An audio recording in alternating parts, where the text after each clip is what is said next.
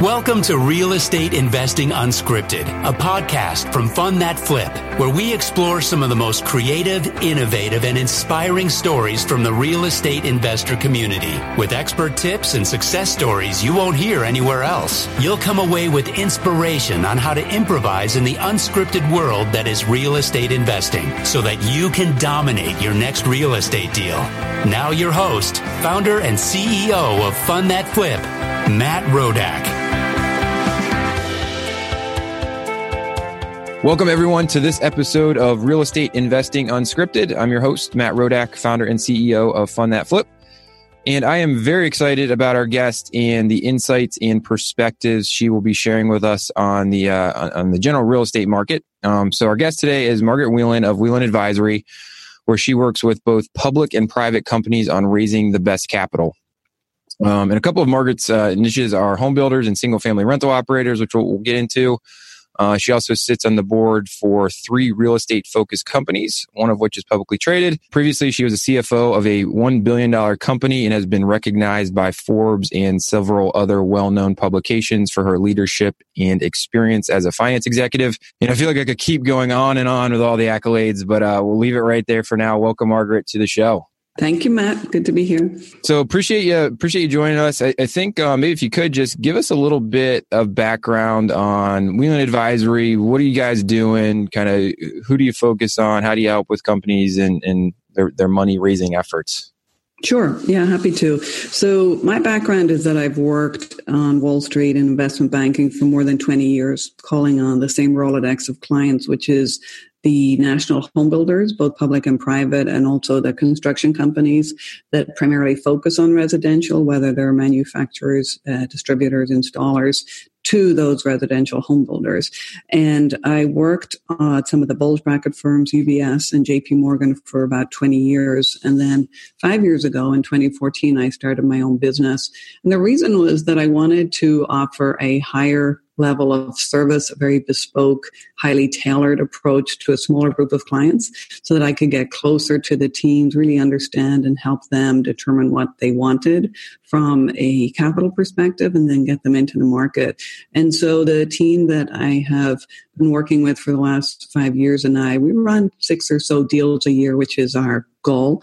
We tend to work with home builders or local private companies that are getting ready to change the type of capital they have. So in some cases, they'd be going from asset level financing to entity level financing, from land banking to JV equity. They might need a credit facility from the banks. We help them prepare all of that.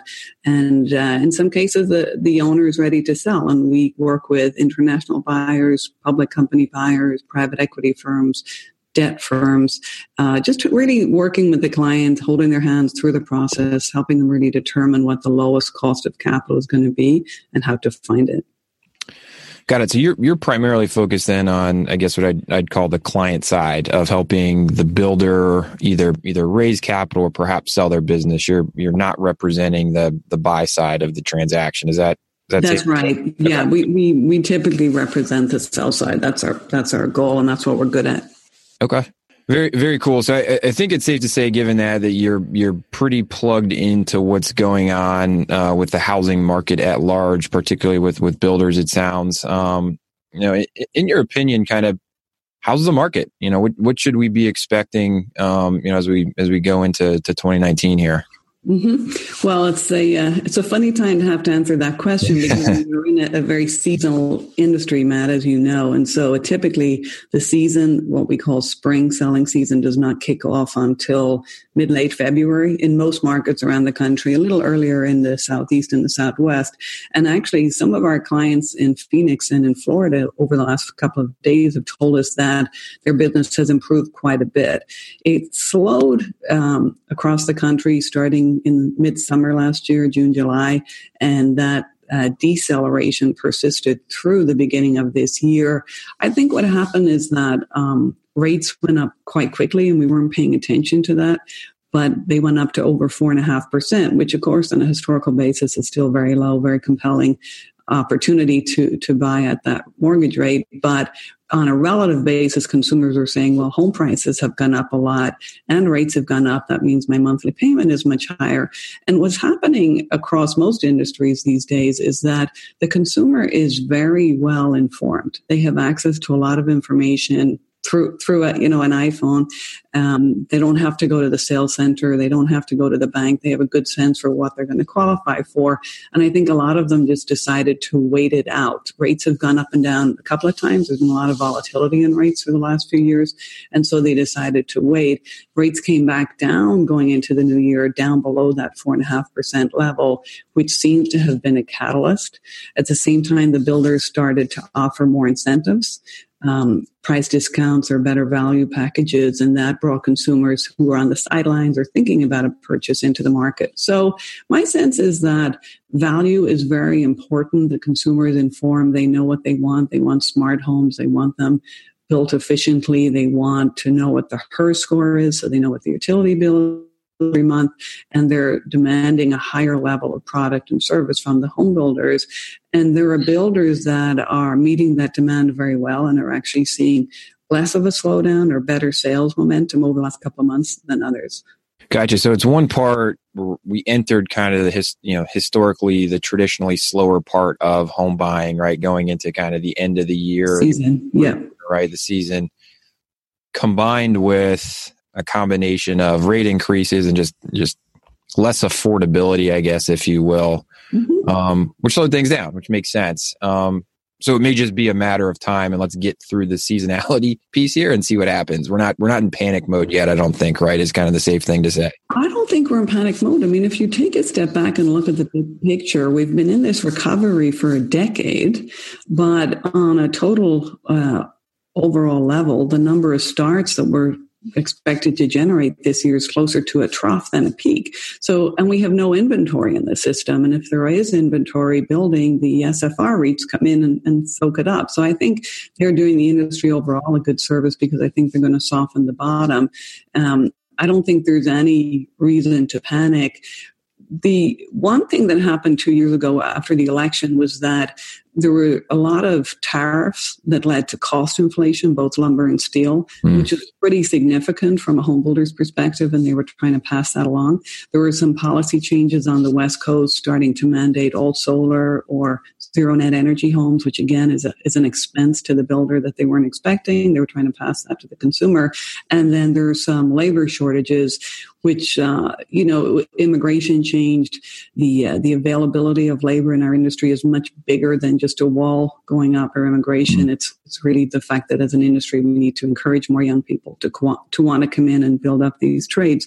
But when you put all of that together, the cost inflation was being pushed to the consumer in home price inflation, and rates were going up. And then the monthly payment got to the point where the consumer said, wow, I don't know if I want to be the last buyer in this community buying the most expensive home. I can wait. I have a nice rental.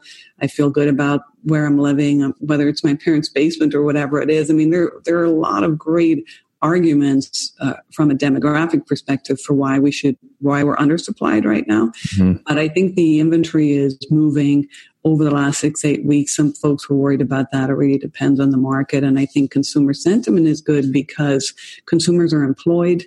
There's wage inflation that's offsetting some of the higher costs, and they just need to be encouraged by the builder with a great product to come out and really commit to a purchase. Yeah, I think it's a good point. You hit on kind of, I think, some of the demographic, what I would consider to be tailwinds, despite some of maybe the headwinds on the affordability. But, I read an article the other day in Business Insider that more or less kind of tried to lead the reader to believe that, the housing market was on the precipice of a crash, right? And on the other side of that, I look at the data and say, from 2008 to present day, we underbuilt historically about 6.5 million homes. Yeah.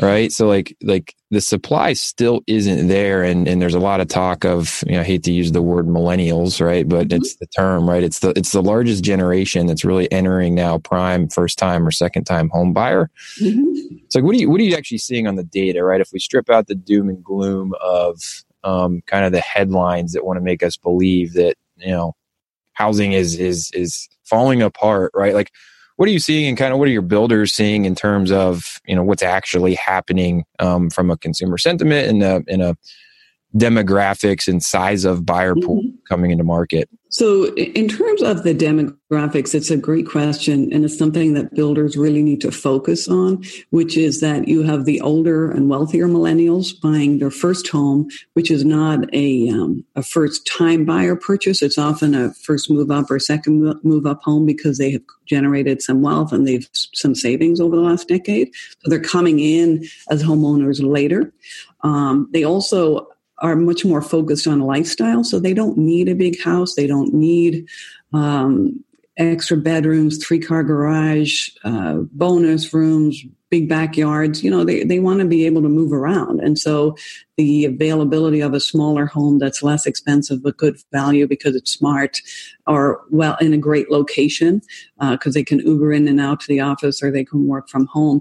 The buyer and the demands of the buyer has changed a lot. And there's a group, John Burns, that do a lot of research on this. And when you look at what the consumer wants, I think often there's a mismatch to what the builder is offering. And part of the challenge is that as an industry, the leadership of our industry is what I call PMS, pale, male, stale. And I think that, I think we need to do a better job of really relating to the consumer. You have an industry where leadership is more than 90% male, and the buyers making the home buying decision are 92% female. So, there's a disconnect there. And when you talk to folks about design and about marketing, one of the challenges they have is that there's such a long lead time on developing a master plan or a neighborhood or a community, getting it approved, getting it permitted, agreeing on density with the city, and it might be 4 homes per acre when really the market today is at 6. But to have to go back and incur the incremental cost and delays to change that is harder than to just keep the momentum going and keep offering 4 homes per acre. So I think that the understanding the millennial is very, very important. I work on the capital raising side with some of these new companies, these startups that are coming to the industry. So I spend a lot of time in Silicon Valley meeting with the venture capital investors who, for me, as a Gen Xer, I'm in my mid-40s, talking to millennials, it's interesting. It's really fascinating, and they challenge me to think about things, and they offer perspective that I would never have come up with on my own. But one of them told me that his wife was pregnant. They were looking for a purchase for the first time in the Bay Area, and they thought a lot of the housing that was available to him would compare to a Palm Pilot or a BlackBerry when he wanted to buy an iPhone 10. And I thought it was such a good analogy because here you have this couple that's both earning, well educated, well informed, and just not finding the product that they want to live in. And so I think that's what happens with the millennials. We also have the issue, which I referenced earlier in our industry, that young people don't want to come in. More people are graduating from university. More women than men are graduating now for the first time ever. And we have to encourage them to come into our industry and not see it as a cyclical industry where you're going to lose your job every 5-6 years, but where you can actually be a part of a company that's well capitalized to survive a cycle or a downturn and stay employed. The other side of the barbell in terms of the demand is not just the mature millennials, it's the mature baby boomers. Who are sometimes downsizing, or they're buying a second or a third home because they can afford it and they want to go to the Sun Belt areas or the Southeast off season. And you and I sitting here in New York today, I feel like that would be very attractive. Yes. Minus 3 degrees or whatever. Yeah, minus 15. Exactly. So I think, and then they have more options. Single family rental companies that emerged 10 years ago are now focused on changing their mix or increasing the mix of what I call B2R, build to rent product. And so they're offering those consumers an opportunity to use to rent a brand new home in a great location with a lot of good amenities, because it's often in a big master plan where for sale product is available, but to do it, to rent from a professional manager, and they can lock and leave every 6 months if they want to. So they can keep their home in the Northeast, but they can buy or rent a second home in the Southeast. And so I think that there's a lot more competition It's interesting you referenced the fact that we've underbuilt by 6 million homes, but if you look at Airbnb and the number of bedrooms that are available, there's actually a lot of oversupply, and maybe people are just going to think differently about shelter because they're more lifestyle oriented. They don't need a big house and a big mortgage anymore. So I think the builders that are doing a really good job of anticipating what the consumer is going to need. And it varies dramatically by price point, by where you are in the country, by the type of product that's going to be well received. You have to be nimble with this and constantly anticipating what's around the corner. Yeah. And I want to talk a little bit more about the single family rental kind of market in a bit here. But I think, I want to wrap up this idea around, in the startup world, we call it product market fit, right? And any business has to have product market fit where you're delivering a product that meets kind of the needs of the consumer. So it sounds like a little bit of maybe what's happening, especially in some of the, extreme supply constrained markets like San Francisco is we have some product there, but maybe it's not the right kind of product. I think another big piece of product market fit is affordability, right? And having product not only that people want to purchase, but can afford to purchase. And I think a big theme, and you hit on this a little bit, the big theme going into the end of 2018 and into 2019 is, a lot of the new construction that had happened over the past couple of years had been, at least from where I'm sitting, on the higher end of the market, because that's the only way for builders to really make kind of the margins that they needed to make. And that left a lot of the kind of the middle of the road construction not happening just because it was so hard to get the land priced right and all the materials and everything else. How are folks going after that now? Because I think we have seen some saturation at the upper end of the market, and now the builders are trying to figure out how do we build depending on where you're at, the $300,000, $400,000, $500,000, $600,000 home that a larger percentage of the population can actually afford to purchase. It's such a great point, Matt, because it's one thing I've noticed over the last decade is that the builders were addressing the potential for this challenge by buying smaller tracts of land that are closer to the cities, the MSAs where people live and where they're employed. But in turn, that meant the cost of the the price was going to be higher, because depending where you're building in the country, the land as a percent of your total cost can be as much as 50%, especially on the West Coast. And then you have to be very efficient with labor and sticks and bricks, which are the other two big components. And so anything you can do offsite in a factory setting to increase efficiencies, reduce waste, reduce the reliability on skilled labor can be really meaningful to the bottom line. So builders are doing that, but they're doing it slowly. I think there was no reason to worry about it too much until about 6-9 months ago, when all of a sudden the market started to slow, and now they're coming back to that. Gotcha. So it's really a look for productivity levers, right? The land's kind of what the land is, and the product, because I would consider myself to be on the upper end of the millennial spectrum, and I don't want to live out on 3 acres of land where maybe it's more affordable to build a house, right? I want to be in close to somewhere, right? Close to somewhere I can walk and get to a coffee shop or jump into public transportation and go where I'm going.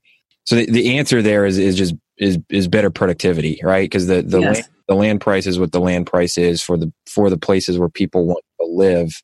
Are you seeing more? We've seen some of this, especially in Philadelphia, manufactured housing, right, where they're actually bringing the house and it's built. It goes from a foundation to a property in 3 days. Yes. Where do you see that trend going, if anywhere? So you're talking about traditional modular product? Yeah, modular product. Yeah. That's right. Yep. Yeah. So new home, if you look at total housing supply, it's 90+% is just traditional stick framed, what we've been talking about that the national builders offer.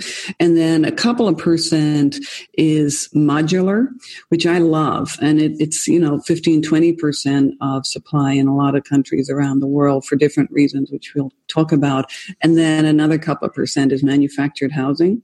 Manufactured housing is Clayton homes. It's considered mobile, even though most of them, 90+%, once they're set in a park, they don't move. But because of that, the availability of financing is much more restricted, much more expensive, more than twice what it would cost to get a traditional mortgage.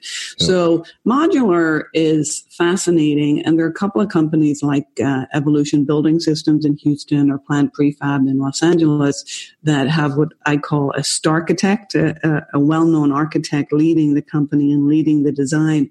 And then they prefab everything in a factory and they get it out to the job site where it's ready. The lots are finished and ready to be for the homes to be hooked up. And you can literally move in within a couple of days.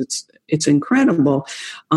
There's been resistance to modular in the U.S. for a reason that I don't understand, because I come from Europe where it's much more well accepted and actually expected, and in some cases people pay a premium for it. I think that's going to change. I think it was just that the companies are smaller, they're not as well capitalized, they're operating on a local basis, but Plant Prefab actually got capital last year from Amazon, and that was seen as a big move for Amazon into housing, as opposed to just Alexa and smart home products that they were offering, but really to be a supplier of product. And the thing is that a lot of the home builders, the traditional stick builders, will use a framing component that's prefabricated, like trusses or wall panels or a kit that can get installed with a crane in a couple of days. That dramatically reduces the number of days until the house is weatherproofed, and so that there's less delays, less cost overruns, less theft.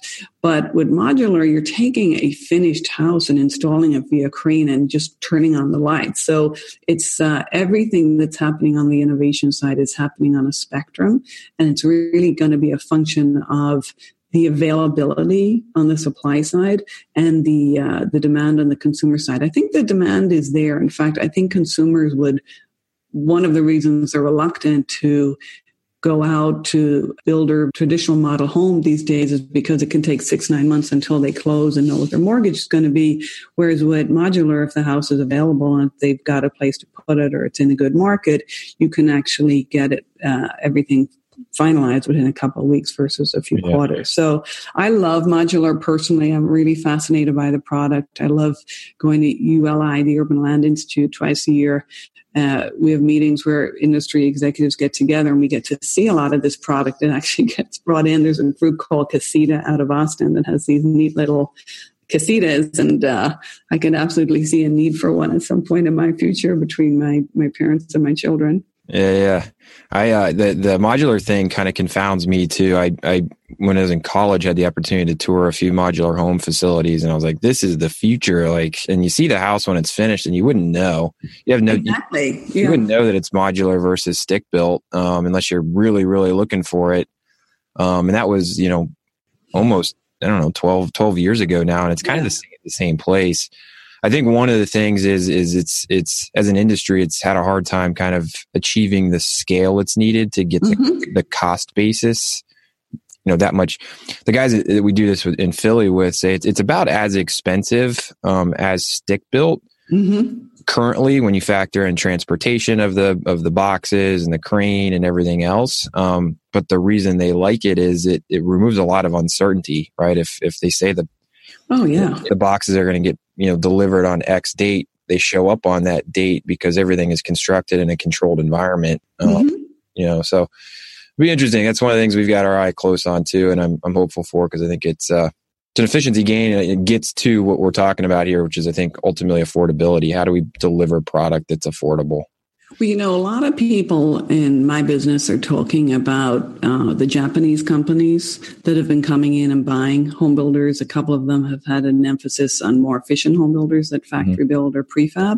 But I actually think that Clayton Homes is the company to watch, because they've also been buying well-run home builders that use factories like Goodall, and they are very efficient. And I was with Clayton late last year, was in Knoxville at one of their factories.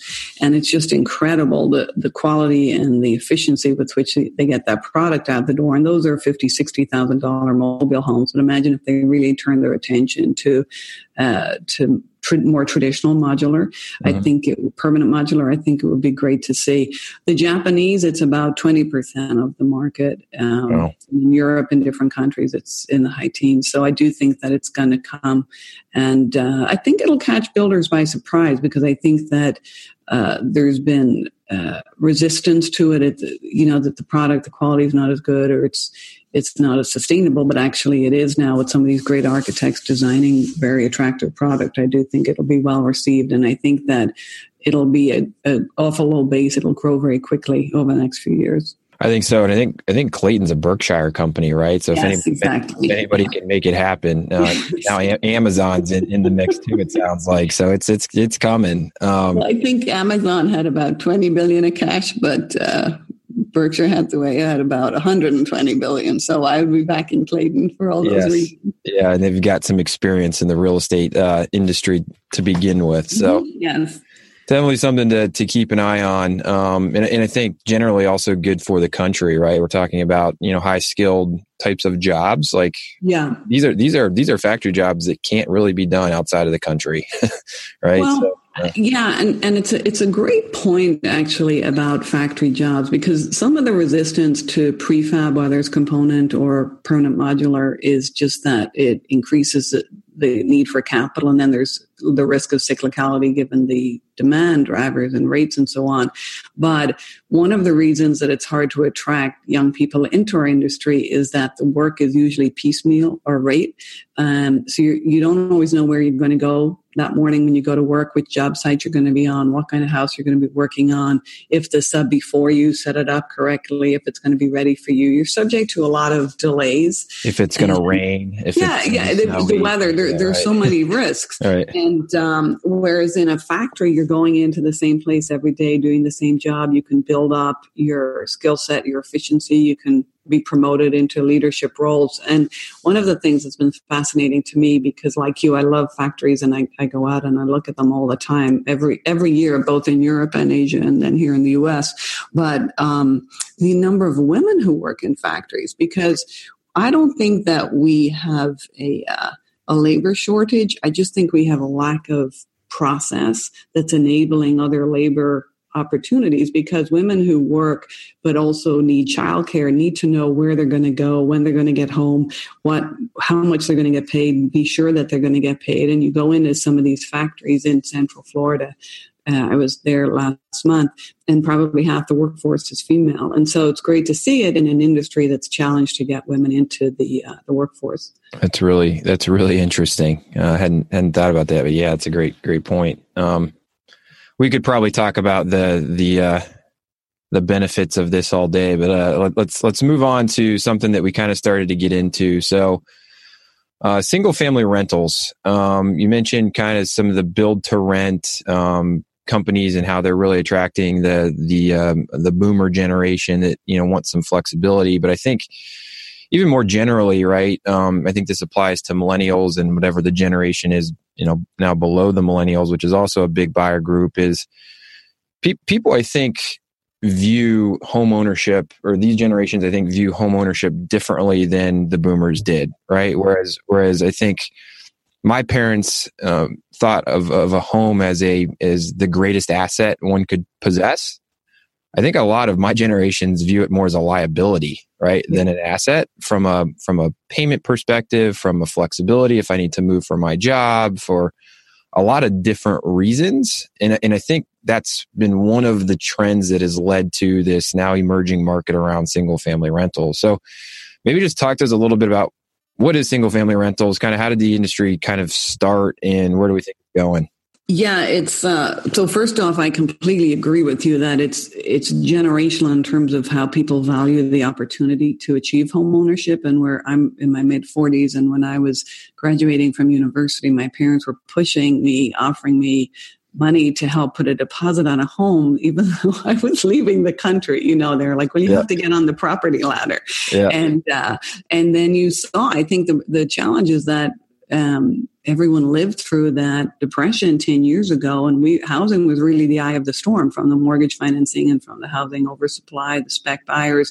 And so a lot of consumers got wiped out, families, multi-generations got wiped out, but they also got turned off the desire to get on that ladder. Like you said, it's not as attractive. And then with some of the tax changes over the last couple of years, there are not as many incentives to own a home. So, but in terms of your question about SFR, single family rentals, so 10 plus years ago when we had, hit the downturn very severely, more than people thought. And even 10 years ago, when we were starting 2 million houses a year, people thought that some people thought we were undersupplied because the demographics were suggesting there would be more demand than ever before because of the population, the home ownership rate going up and so on. But we ended up with a lot of houses that had been bought or built on spec. Because there was a lot of financing available and what they call liar loans, there was just a lot of fraud in the system. And so the market wasn't as stable as people thought. The market changed. There was a ton of oversupply. And I think it was Warren Buffett who was the first to come out. I remember seeing him on CNBC, and he said, if I could do one thing right now, I would just buy thousands of single family homes. And right around that time, Blackstone announced an investment in Invitation Homes. American Homes for Rent got involved, Tricon. And a lot of the companies have consolidated since then. When I was at JP Morgan, we worked on some of the IPOs. But this industry and this asset class basically has come out of nowhere in the last decade to be very substantial, to the point that the market caps of some of these big SFR REITs are bigger than the market caps of some of the biggest home builders in the country. And so they have established themselves with good credit ratings on their debt, with decent stock performance relative to their NAVs. And I think the risks that people perceived were, one, that it was a trade and that they were going to run out of supply, which they're morphing into build-to-rent companies now. So that's taken off the table. And secondly, that the maintenance on the houses, the costs were going to be higher than they were anticipating, which we've yet to see that be an issue. And I think in part because of the mix of the product, both new and older homes, helps reduce the average maintenance per house owned or per door. And then beyond that, you just have professionally managed single family homes available. So you've always had 14 million families in the U.S. living in rental homes, but primarily owned by mom and pop locally. And I remember after, was it Hurricane Harvey in Houston last year, the year before now, Houston was a market that there was a lot of oversupply, where the REITs, the SFR REITs, have a big presence. And they went in immediately after all the water damage with insurance and fixed up those houses faster than anyone thought they would. And that really reinforced how professional they are. As an industry, the leadership is much younger than the traditional home builders. And I think that's one of the reasons they're much closer to the consumer. You don't have to call a salesperson and make an appointment and leave work early because the sales office is closing at 5:00. You can go and just show up and get access through a lockbox and get in and out very quickly.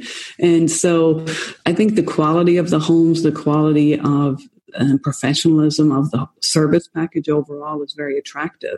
And that's why it's growing so much. Then separate to that, you have builders, as we talked about earlier, Matt, that have different land positions, different type of product available.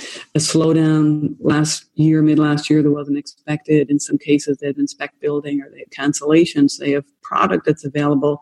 And these SFR REITs will come to them and say, look, we'll take that off your hands. You can close out the community and get on to the next one. So they're offering a lot of stability. They're softening the bottom. They're challenging the home builders to be more efficient and to be more competitive from a consumer interaction perspective. And I think all of that is positive. Yeah. I'm a big believer in the single family rental space. As you said, there's would you say 14 million people that rent single family homes? Families, yeah. I think what's interesting, right, is you look at if you can't buy a house, your options historically have been to either rent in an apartment building or rent a house out. Mm-hmm. I think the statistic is only 9% of apartment buildings are 3 bedrooms or more, which means like there's not a lot of inventory in apartment complexes to rent if you're, a kid in or, a second kid in. combined with, right, the demographic shifts at both ends of the barbell, right? The millennials who don't want to own a home or can't own a home because they're still saddled with just too much college debt, with the boomers who similarly either already own a home and don't want to own a second one, or just don't want to own a home again. I think there's going to be a lot more demand for houses for rent. Yes. I think the other interesting statistic is that, these guys have bought tons of houses, billions of dollars worth of houses. Interestingly, they still only own about 2% of the single family rental market. Yes, right? It's only like a couple 100,000 houses of 14 million. So there's so much opportunity for them to grow. Yeah. And the fact that they have relatively inexpensive capital and permanent capital is going to really facilitate that growth going forward. And I think that's one of the reasons it's going to mute the cyclicality of the traditional single family market. The other thing that we didn't mention is, millennials tend to stay in jobs for less time on average than their predecessors, whether it's the Gen X or the baby boomers. They don't buy a home for life. They don't take a job for life. They move around more. And so they want to have that flexibility. You also have more women graduating from university now than you've ever had before. So you often have two incomes. And so maintaining flexibility in case one of the two of you decides that you need or want to move for professional advancement is important. And so all of those reasons, along with the fact that the supply is available for a great home and a great new home that's professionally managed, I think all of that makes it very compelling from a consumer's perspective. Absolutely. They're adding more services, which ultimately helps them be more efficient and which ultimately drives bottom line and helps everybody win. So I think it's a great thing. It's hopefully will continue to trend up. All right, so let's move on here to the last segment of our show here, and that is related to the theme of the show, which is real estate investing unscripted. As I'm sure you've seen on multiple different front, things happen no matter how well you plan for, a capital raise or a project or whatever it may be. Do you have a good story maybe you could share with the audience of something that was a gotcha moment on a capital raise or a development project or something that, you could share that we could all learn from? I thought about that question, Matt. I think that you always need to be prepared. And one of the things we do with our clients when they approach us and ask us to represent them on a capital raise is meet with the finance team, make sure they have historical financials are audited, that their cash flows are accurate, that there's a strong controller in place. A couple of things went wrong mid last year when demand changed so much and costs went up. So a lot of the EBITDA projections were moving around. And in two cases, we had to negotiate on behalf of our clients because the earnings power was different to what we had hoped. But you just, I think that what's more important is the integrity and the intentions of both sides, which is that we want to partner. We want to figure that out. Things are not what we thought, but here's why, and being transparent about that so you can try to keep moving forward. It's like they say, right? The crime's never as bad as the cover up. So not suggesting that a crime was happening here, but as numbers change, and they will, yes. It's okay, right? As long as you've got well-intended parties and you can be transparent up front about it, and there's still usually a deal to be done. Yes. As long as everybody understands what they're buying. Yes. Yeah. And we help them to negotiate the terms so that if there's more profitability coming later versus what was originally expected to be delivered already, that the owner will get a bigger share of that. Just to earn out on the back end. Yeah. Still earn out. Get it done. Yeah, exactly. Sense. Most of the buyers right now are looking for majority position over 51%, so they can consolidate the earnings on their own financials. And so then the question from our client's perspective is, where do you want to be between 51 and 100? Yep, got it. Well, this has been great. I feel like we covered a lot and could probably go deeper in a lot of these different subjects. So we'll have to have you back on sometime soon. But in the meantime, if folks want to get a hold of you or learn more about your services, what's the best place for them to get in touch? Yeah, they can find me on LinkedIn. I post actively. I speak at a couple of conferences a month. So I think I met you at a conference. I meet a lot of people at conferences. Or our website is whelanadvisoryllc.com. Check it out, whelanadvisoryllc.com. Look up Margaret Whelan on LinkedIn. And really appreciate your time. Thanks so much for being here with us. I think if I could kind of summarize some of the points is, I think a big one is that, if you're a builder, or a flipper, I guess, for that matter. Like the consumer is more informed than they've ever been, and delivering the right value is important. I think the other thing that kind of jumped out to me is how important technology is becoming in kind of the home buying process. And I think that's both on the upfront part, right, of, being able to self-qualify and look at some product before you even go on site. And then also the technology that, people are looking to be delivered in their homes, right? Energy efficient and a lot of other things. And then I think the other big takeaway here is we got to keep an eye on single family rental. I think it's going to continue to be a growing segment of the residential real estate market, and is going to be something that impacts new builders, flippers, speculators, a lot of other folks that are playing in our space. Any final parting thoughts?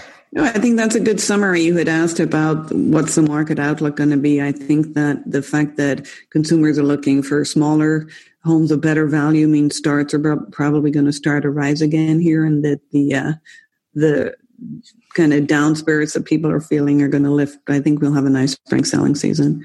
Yes, good point. No, we're not in panic mode. No one's in panic mode. We're good. Don't believe all the doom and gloom out there, guys. It's not real. Take advantage of it. Take advantage of it. That's right.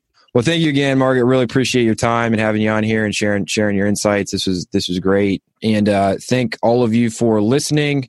Be sure to check out our website, fundthatflip.com. Our blog has a lot of other great resources. Also, if you're looking for funding for new construction or any type of renovation loans, check us out at fundthatflip.com. Otherwise, look forward to next time. Your host, Matt Rodak, signing off.